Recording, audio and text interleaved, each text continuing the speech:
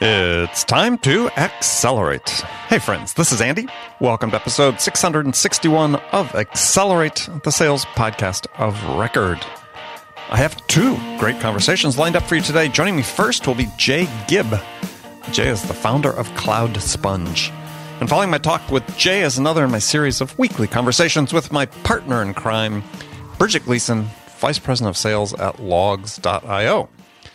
Now, this week, we're talking about, Bridget and I are talking about the 3 R's of sales. Just like there are 3 R's of elementary education, reading, writing, arithmetic, so too are there 3 R's of sales, and you'll have to stick around to learn more about those.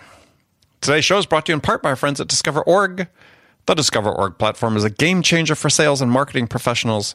The feature-rich sales intelligence platform is supported by 250-plus researchers who continually update contact data and provide account-specific insights to help sales and marketing teams break ahead of the pack.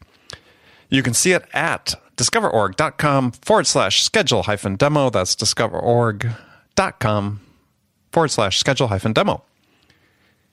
Okay, joining me on the first segment on Accelerate this week is Jay Gibb. Jay has built CloudSponge on the belief that the best time and the easiest way to get a customer referral is to ask for it when closing an order. Now, for those businesses that close deals online, Jay and I talk about how to generate leads or customers from your existing users' contacts. It's really an interesting way to think about how to automate some of your prospecting in a very targeted fashion. Again, a very interesting approach to this challenge. When I first heard about it, I thought, we should share this with people because I'd never heard about it before, and I thought, this is very clever. All right, here we go. Let's have Jay join us. Jay, welcome to the show. Hey, Andy. Thanks for having me.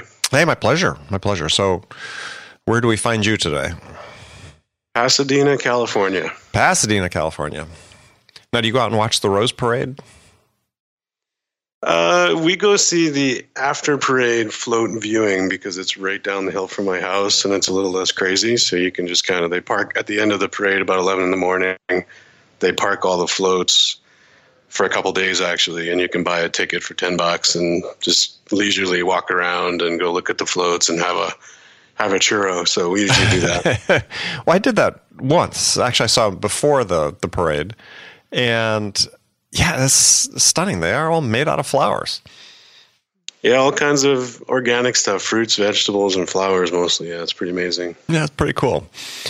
All right, so I got a question for you that is sort of my standard question that I used with almost 100% of my guests here, and that is, in your opinion, what's the single biggest challenge facing sales reps today?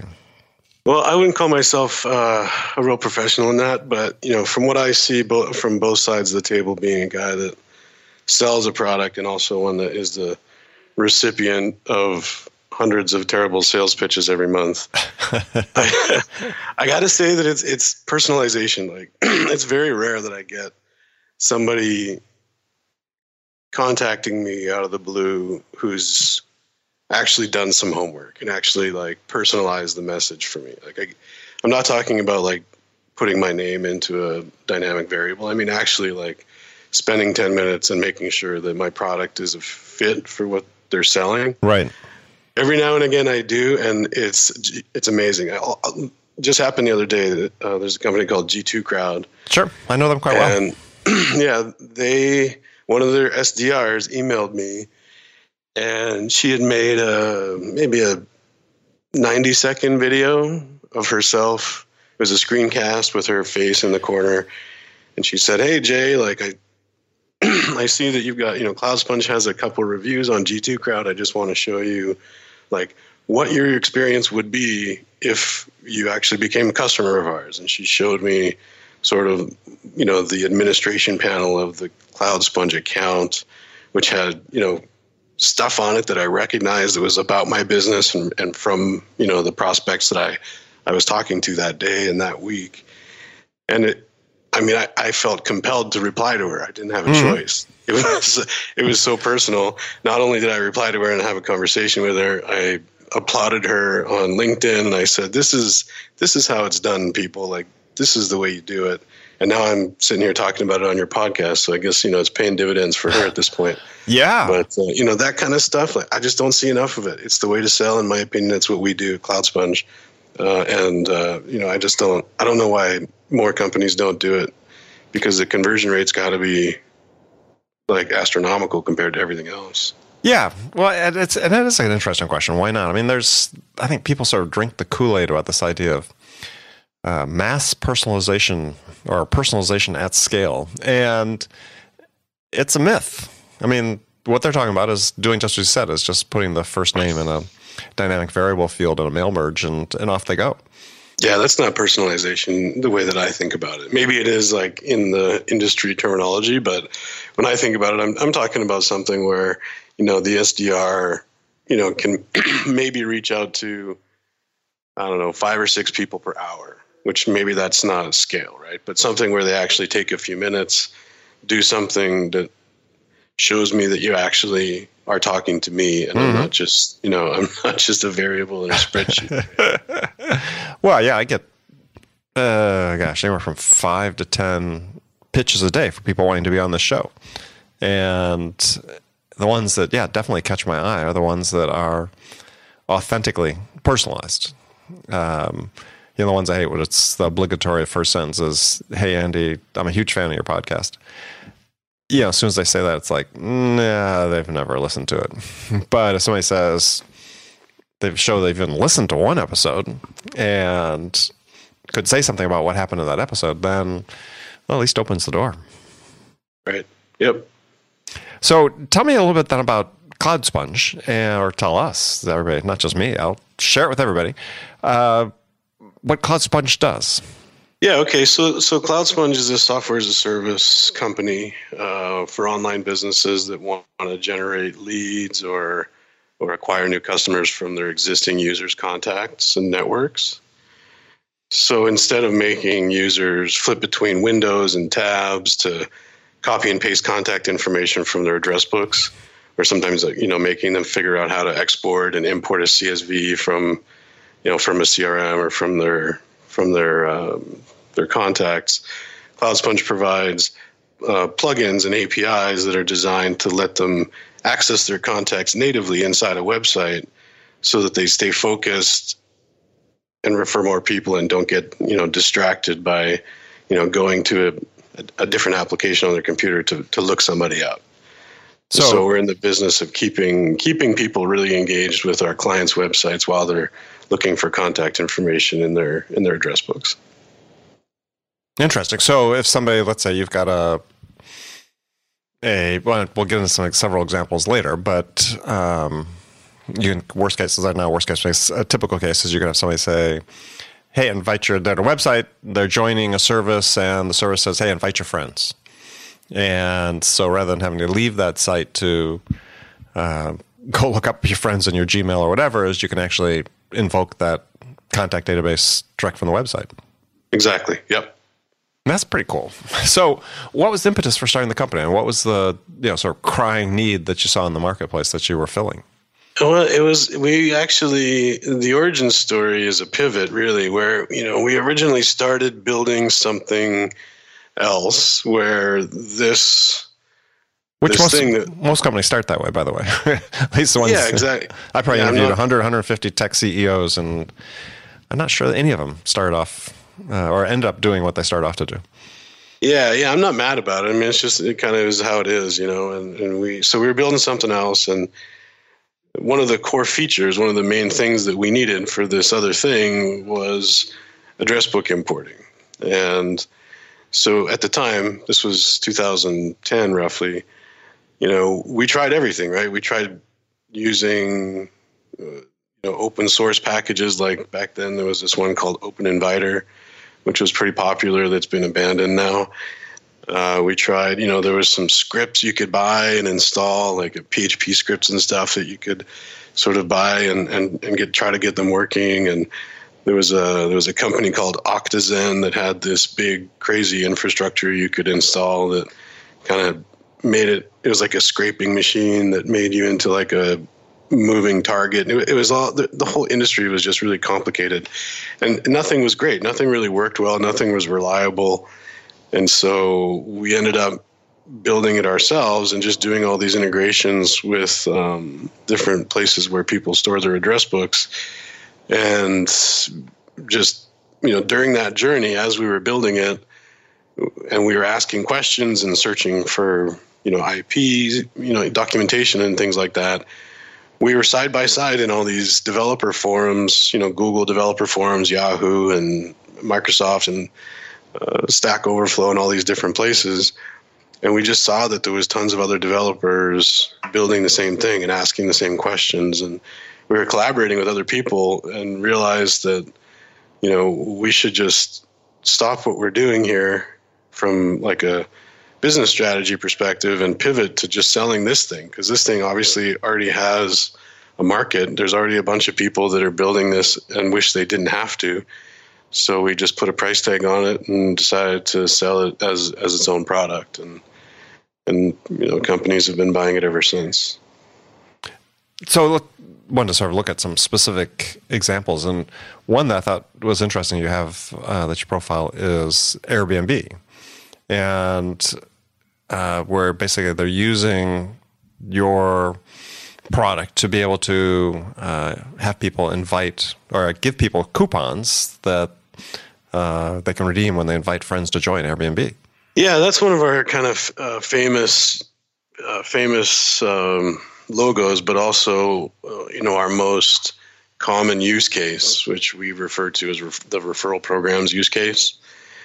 And just to be clear, we didn't build Airbnb's referral program. Like, this is well documented. There are a whole bunch of geniuses at Airbnb put that together. But the one part of their referral program that we deliver for them that they don't want to build themselves is the address book importing part. So, for example, if you log into an Airbnb account, either as a host or as a guest, and you go to, you find their invite or invitation feature where they're asking you to refer your friends, somewhere on that page, there's going to be a form field, and everybody who's listening has seen this form field before. There's going to be a form field where they're asking you to type in a comma-separated list of email addresses, right? Mm-hmm. Everybody's seen these fields a million times. And so that form field operates all by itself without Cloud Sponge in a manner that, functions if somebody has their friend's email address memorized, or if they only want to type in one or two people, they'll do it. But as soon as that user needs to look somebody up, now you're losing them. They have to go to a different tab and open Gmail, or they have to open their address book on their phone, or whatever it is they're doing. You're going to lose their interest.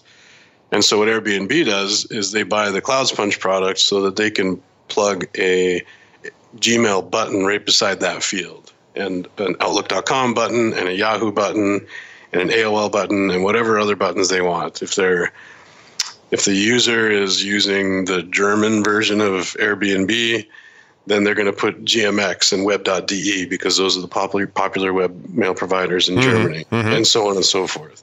Those are all of those buttons are powered by Cloud Sponge, and we once a user clicks on one of them, we engage with that user, we authenticate them, we get permission to read their address book, we give them an alphabetical list of all their contacts from their address book, and they're able to search and select and sort and kind of interact with their address book in a user-friendly way.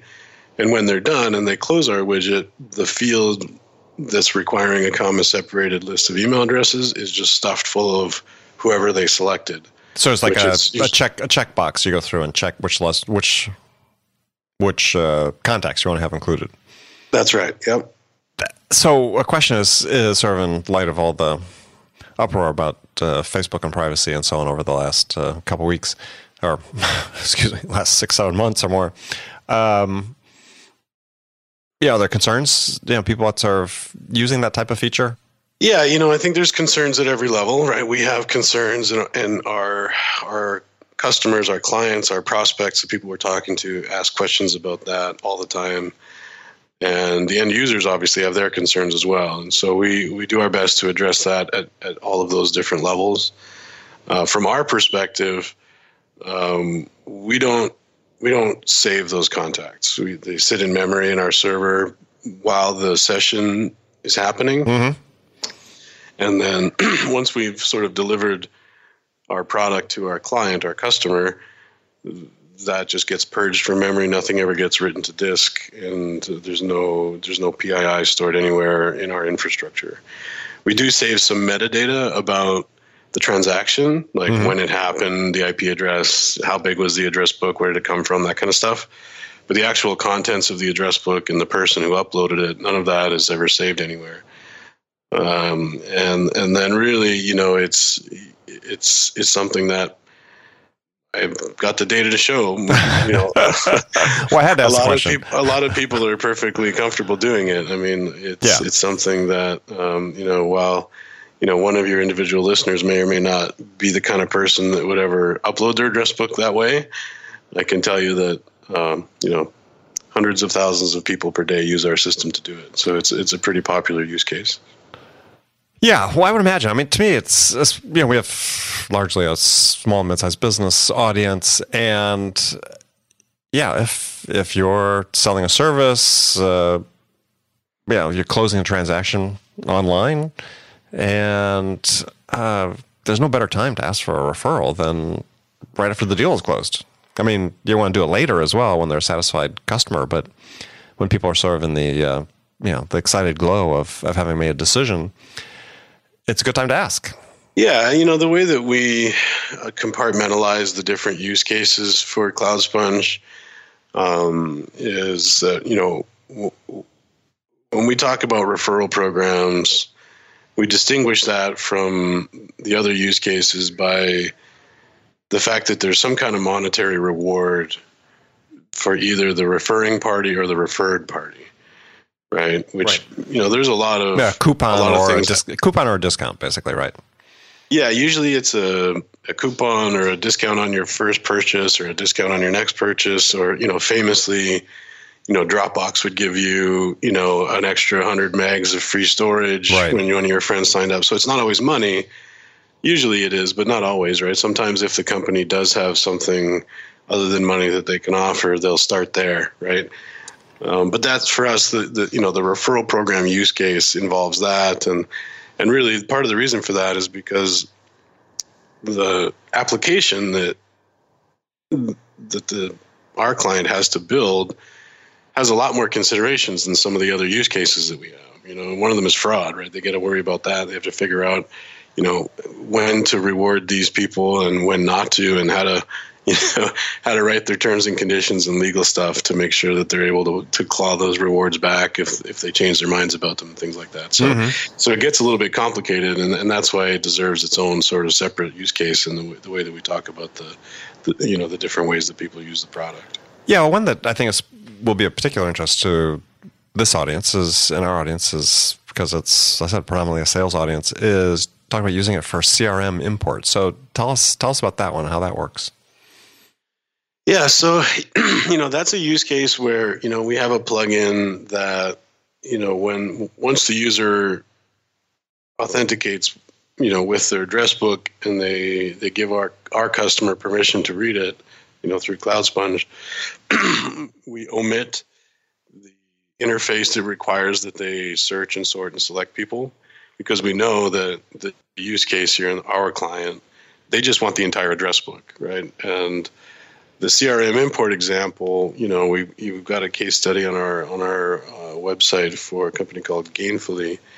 That's it's a financial services platform for financial advisors to be able to stay in compliance and be able to deliver financial news to their prospects and leads and customers. And so for them to be able to use the Gainfully platform, part of their onboarding experience, part of the first thing that's required once to actually leverage the tool that's been built is to populate it with everybody in your address book, right? So that's why it's such a critical part for that, that CRM onboarding use case. And something else that's very similar to that. Well, so just to make sure I'm clear, so Gainfully requires new users to allow access to their contacts? To be uploaded into Gainfully CRM system? That's right. So imagine that you're a financial advisor and you've got a whole bunch of clients that are depending on you for financial advice. and you go to Gainfully and you sign up with their service, the first thing that they're going to tell you to do is upload your address book. Right. And the way that you do that, you upload your address book, and now you're able to communicate with your own customers, and they'll give you basically all the different tools and things to communicate. And that's their value proposition that they're offering to those financial advisors. Yeah. Right? So their clients are financial advisors, not investors themselves. So that's right. Yeah. Right. So it's a tool for investors. Okay. Got it. Well, that makes sense. I hadn't connected the dots on that yet. So I was like, you get the investors to upload there. Oh, interesting. And so a very similar thing in the CRM import is actually social networks, right? So right now, if you log into your Yelp account, which is a social network, with reviews of restaurants, but they're also trying to set it up so that you're able to, connect with people that within the Yelp network. There's a feature in there, just like most social networks have, where they'll say, hey, upload your address book so that we can connect you quickly with everybody that who's already got a Yelp account, right? And so that's another example where they'll take your whole address book and they'll match everybody in your address book against the entire Yelp database, and then they'll present you with a screen that says, hey, the following 55 people from your address book have Yelp accounts. Would you like to follow them all? And most people say yes to that, so they can see sort of what restaurants their friends are reviewing and things like that. Yeah, it's interesting. As you're describing it, you can sort of see where some people might. I mean, as a vendor, I think it's great if you get people to ask to do it and you get the information, but it does seem a little scary for some people, I imagine. So the other interesting application you talked about in the website was fundraising and crowdfunding. And I think this is really a great tool for people for this is that, again, much after you just purchase something, you've reached a peak of excitement about it. It's a great time to share. Talk about fundraising, give the example of Kiva. It's been a platform around for quite a while that for fundraising and so on is a great way to share your passion with friends and family. Yeah, I mean that's the use case that we call invitations, and so it applies to fundraising. It also applies to like event invitations and e-cards and gift registries and things like that, where you've got a user and they've just gone through a process of creating something, such as a fundraising campaign in GoFundMe or an e-card in Hallmark e-cards, that they're going to send out for, a holiday or, something along those lines. And at the end of that process, you want that person to be able to share that, invite people to join, to RSVP for their party, or invite people to view the e-card that they made, or invite people to contribute and donate to a fundraising campaign, right? And so, the growth activity for our clients there, it doesn't usually come with a reward the way the referral program does, but it does come with a new user, right? They're getting basically their users to bring more people into their platform. Mm-hmm. Usually they make them, create an account in order to take the action that their friend is asking, like RSVPing or whatever. And that gives them a new target, a new lead, and, a new, growth opportunity. And that's why, they want to optimize that part of their flow. They don't really want to make their users type everybody that they want, type email addresses for everybody that they want to come to their meetup. They want to make it easy for that person to go and just select people from their address books. And so that's where we kind of fit into their UI flow. Yeah, and I think that's a great example is, putting on events is, being able to invite people to come, or, doesn't even have to be mass, but it could be, one or two people. And I think this is be pretty effective. You said, do you know one person or do you know two people? Be very specific that you'd like to invite to this, and then having that access to the contacts. The compliance has to go up quite a bit. Yep, absolutely. And so, from an implementation standpoint, what's it look like for the app vendor or the website owner in terms of what they have to do on their end to integrate your tool? So there are a lot of ways to customize it, and so it's kind of a long answer sometimes. Well, I guess what I was trying to get to is how turnkey is it? Well, in the situation where we have a client that has, like I was saying before, like a field that is accepting a comma-separated list of email addresses, mm-hmm. and they want to just, point our widget at that field, it's turnkey. It takes about 5 minutes. You just paste the JavaScript in your page, point it at the HTML element, the mm-hmm. field, and you're done. You can optionally, configure the way the colors and the fonts and make it match your site, and you can do all kinds of other stuff optionally if you want to. But if you if you really want to get just started quickly and do an experiment to see if it's going to improve the performance of that interface, it's less than 10 minutes for sure for anybody who's got that. For the the more complicated use cases such as the CRM import, it takes a little bit longer. It'll take a couple hours, because really what you've got to do there is our JavaScript widget is going to post to a webhook, right? We're gonna take that payload that was just imported, and we're going to post it somewhere for you on your server. And you have to write something that's going to receive that payload and save it and process it, right? So it's a little bit more custom integration work for that use case. But for the people that generally just are looking for, a way to improve the user experience of something that already exists, mm-hmm. it's usually pretty trivial. So is that something you help people with, or do people typically use their own resources? Both, yeah. If they ask for help, we always help. But we try to create a lot of good FAQs and self-help and code samples and things like that, so people can do it themselves and sort of discover how to do it before they even start a trial or before they sign up with us. But anybody who emails us and asks for help, we'll dedicate some technical resources to rolling up their sleeves and making sure that they get value out of the product the way they need to. Yeah, no, I think that's great. I just think that's when I first came across CloudSponge and heard about what you were doing, it was like, wow, this makes sense. We'd sort of talked before we started recording about, these apps that can dramatically improve productivity or, conversions in this case, that sort of fly beneath the radar that perhaps deserve, broader recognition. This to me is one of them that, if you're looking for generating leads and new opportunities to follow up on, asking people who are in the process of doing something with you is a great, simple way to do it. I always, even face-to-face business-to-business sales, as I always counsel people and coach people, is the best time to ask for a referral is right when you've closed the order.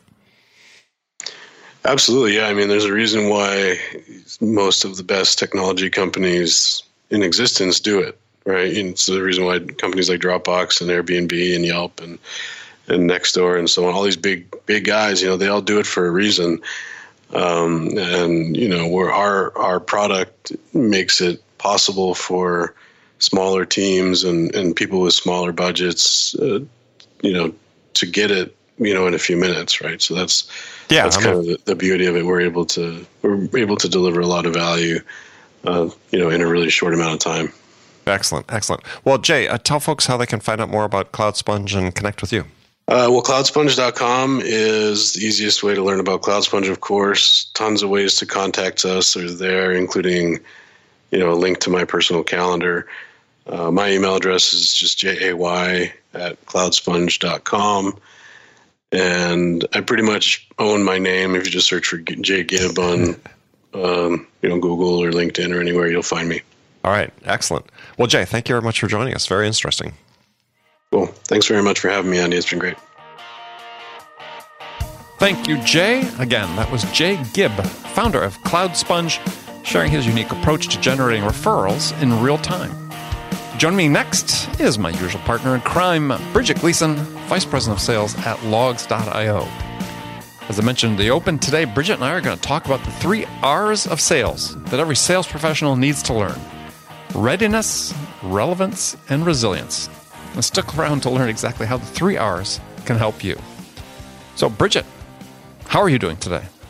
Captain Andy, I am still waiting for my Captain Fantastic something, tchotchke, something. I think you had that. You were going to make for me. I think you had Weren't that you going to make backwards. something for me?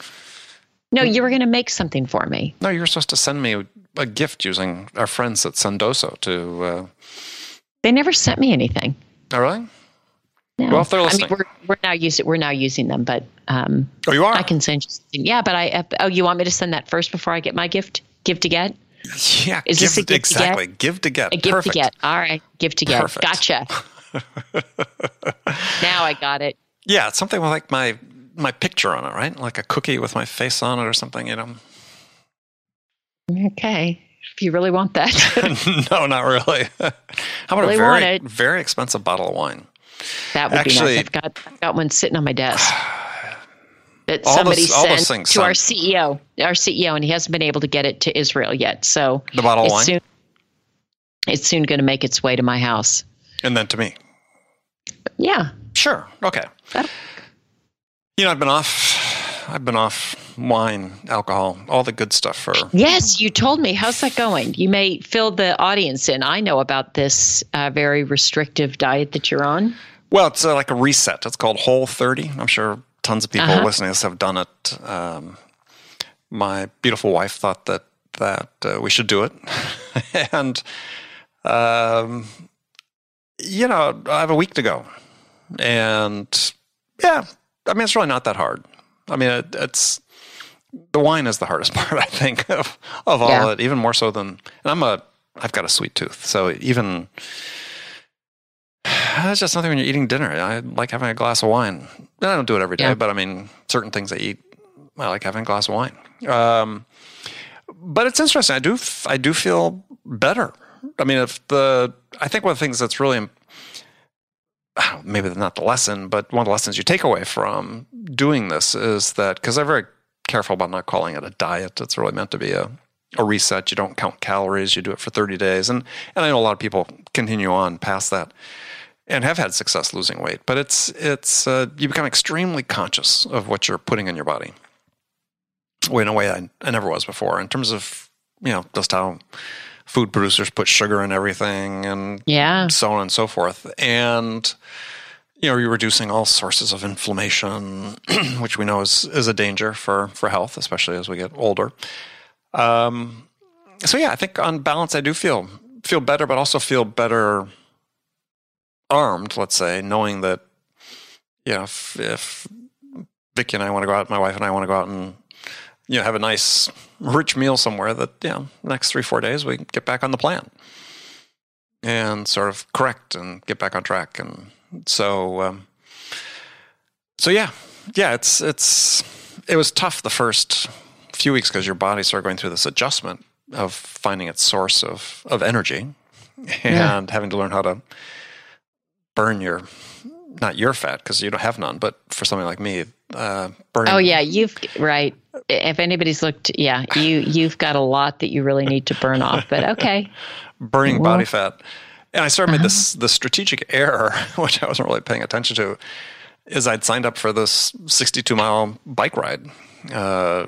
You know, not quasi race, but not that really racing, but, you know, trying to do reasonably well on it. And yeah, right in the middle of this diet, and I had no reserves. So I was riding with a friend that starts attacking on this one hill, and I'm like, yeah, wait for me at the top. Yeah. When you just don't have any reserves. It was a long day, because I could tell about mile 6 that it was going to be unpleasant. Now, normal people might have said, well, why don't we stop or do a shorter version? But as Not you. As my wife said. That's... Yeah.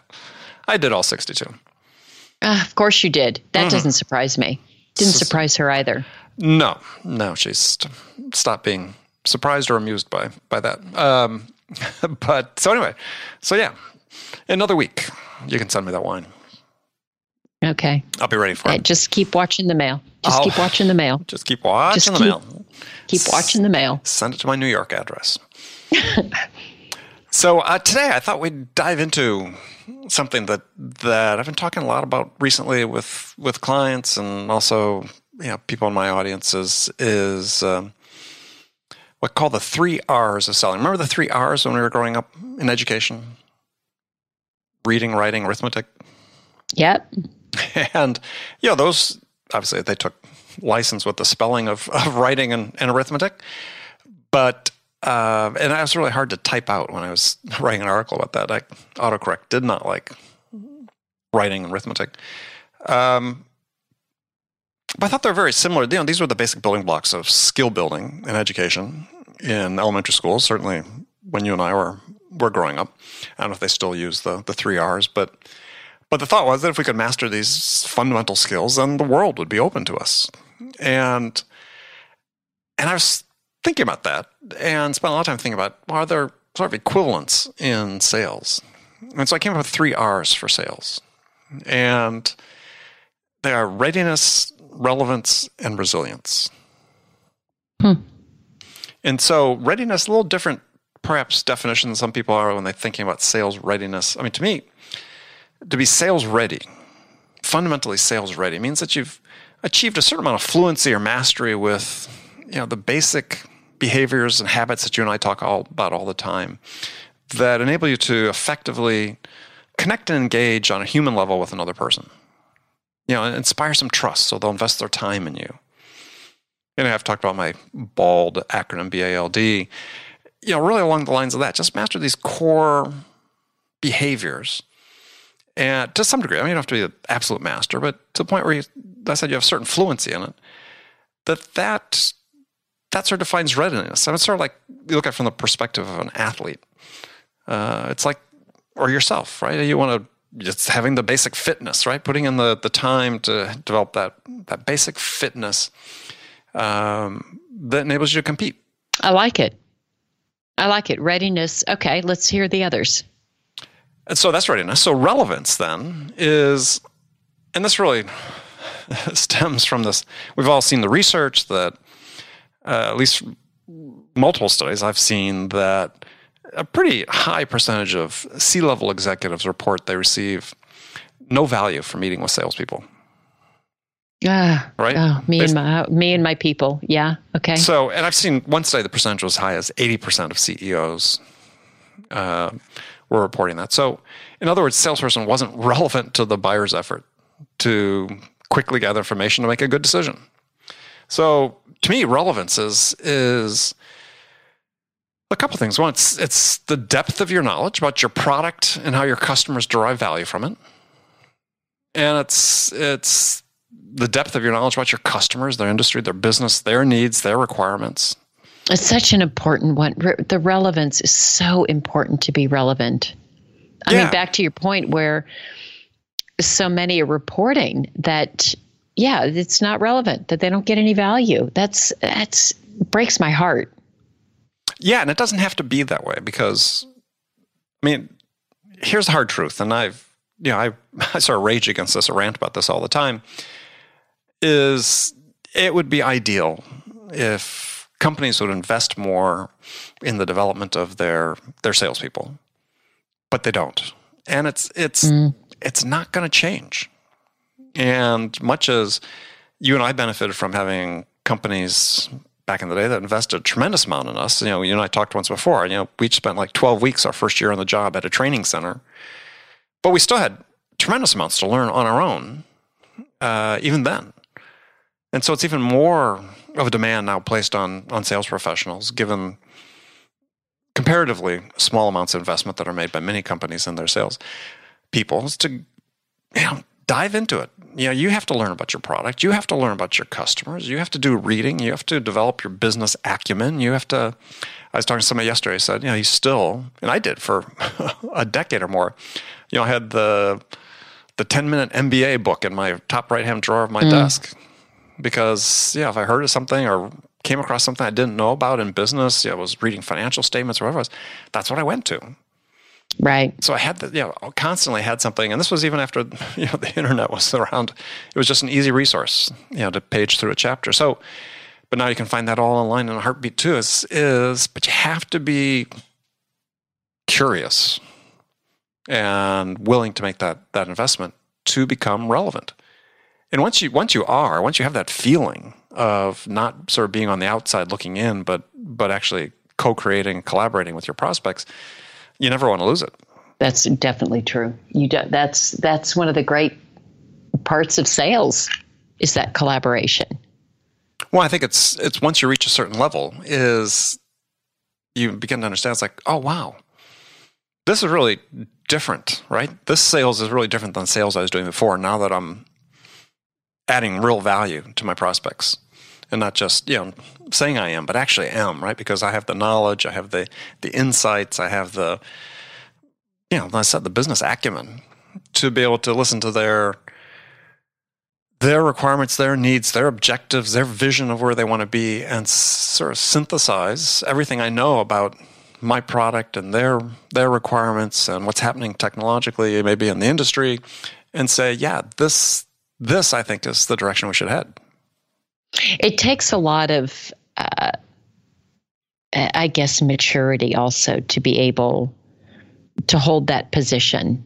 You know what I mean? Like, to be able to hold that position and really claim that spot as a peer and someone who can add value. And I don't think maturity you need to be old, but I think it goes back to you, if you've got that readiness, and if you have done the work to be relevant, then you do have the right to hold that position, but you've got to do the work in order to be able to have that. You don't, it's not your right as a salesperson to have that spot, right, and to have that space. Right. Absolutely. And I think that plays. I think maybe in the olden days, we could claim that spot because they needed to go through a salesperson to get the information they needed. And so by definition, we were relevant because we were the gatekeepers of information to the information they wanted. Well, that's not the case anymore. Yes, absolutely. I mean, that is absolutely part of it. But I think part of the other thing, though, too, it starts playing into the third R a little bit, which is, as I talk about resilience, is it takes a lot of work. Yeah. It takes an investment where the payoff is not immediate. And, that's right. And, you may lose some deals until you get to that point, in ways that will be personally very frustrating to you, because you think, yeah, I'm there, I've done it, but you're not quite there yet. Right. Right. And, as I like to say, the only thing that's really 100% predictable in sales is that something will go wrong. And, and I mean, right? I mean, it's sales. What is sales? Definitely. Sales is a complex interaction between two or more complex human beings. And so it's just guaranteed something's going to go wrong.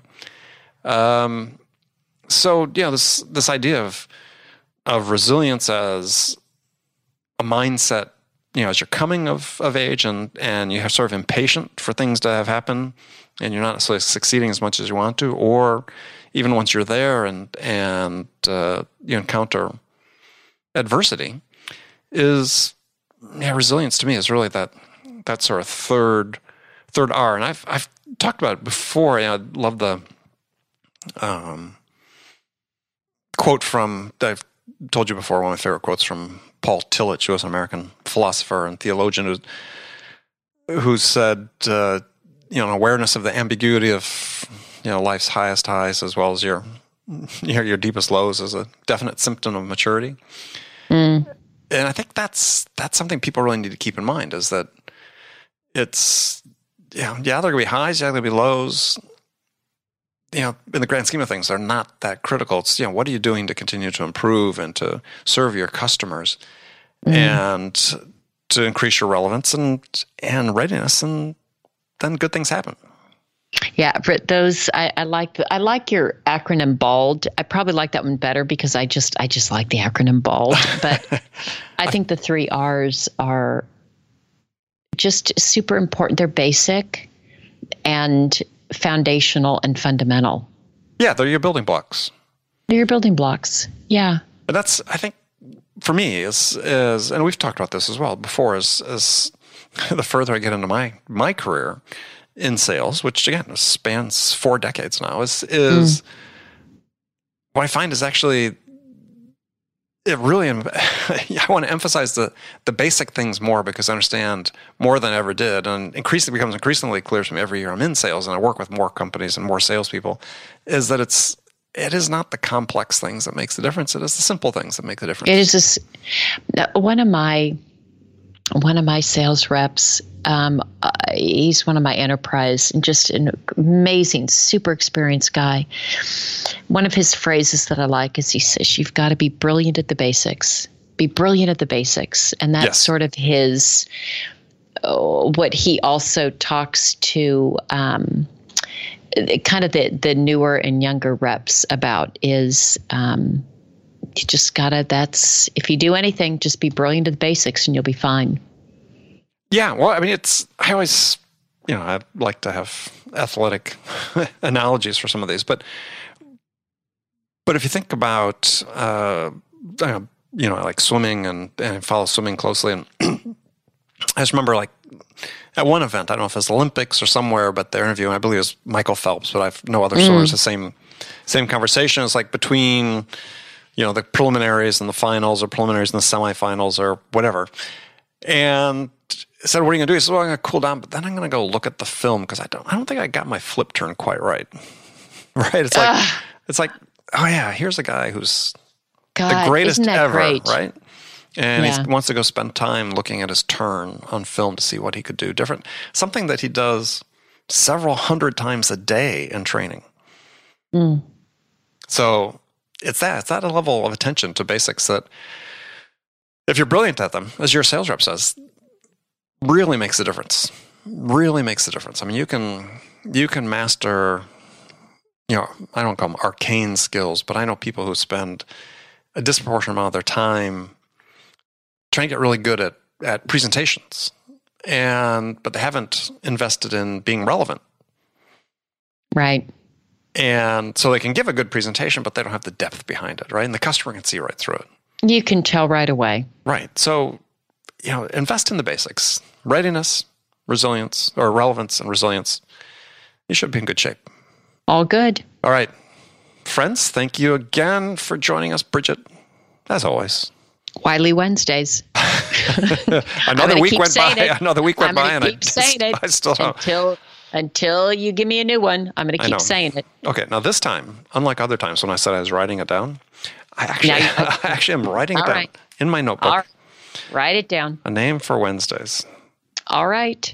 How about if we just call the Wednesdays Wanda? Like a name. Give it a name. Wanda.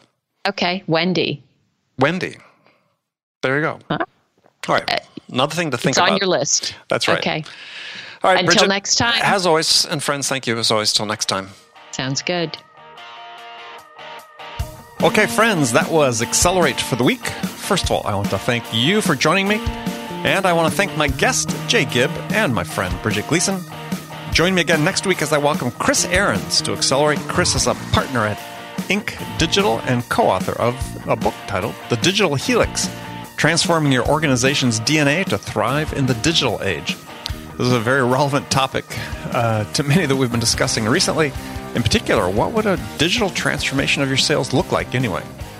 And of course, no episode of Accelerate would be complete without sharing stories with Bridget. As always, she'll be joining me for our weekly conversation. So be sure to join us then. Thanks again to our sponsor, Discover.org, for their ongoing support of Accelerate. Thanks again for joining me, and until next week, good selling, everyone.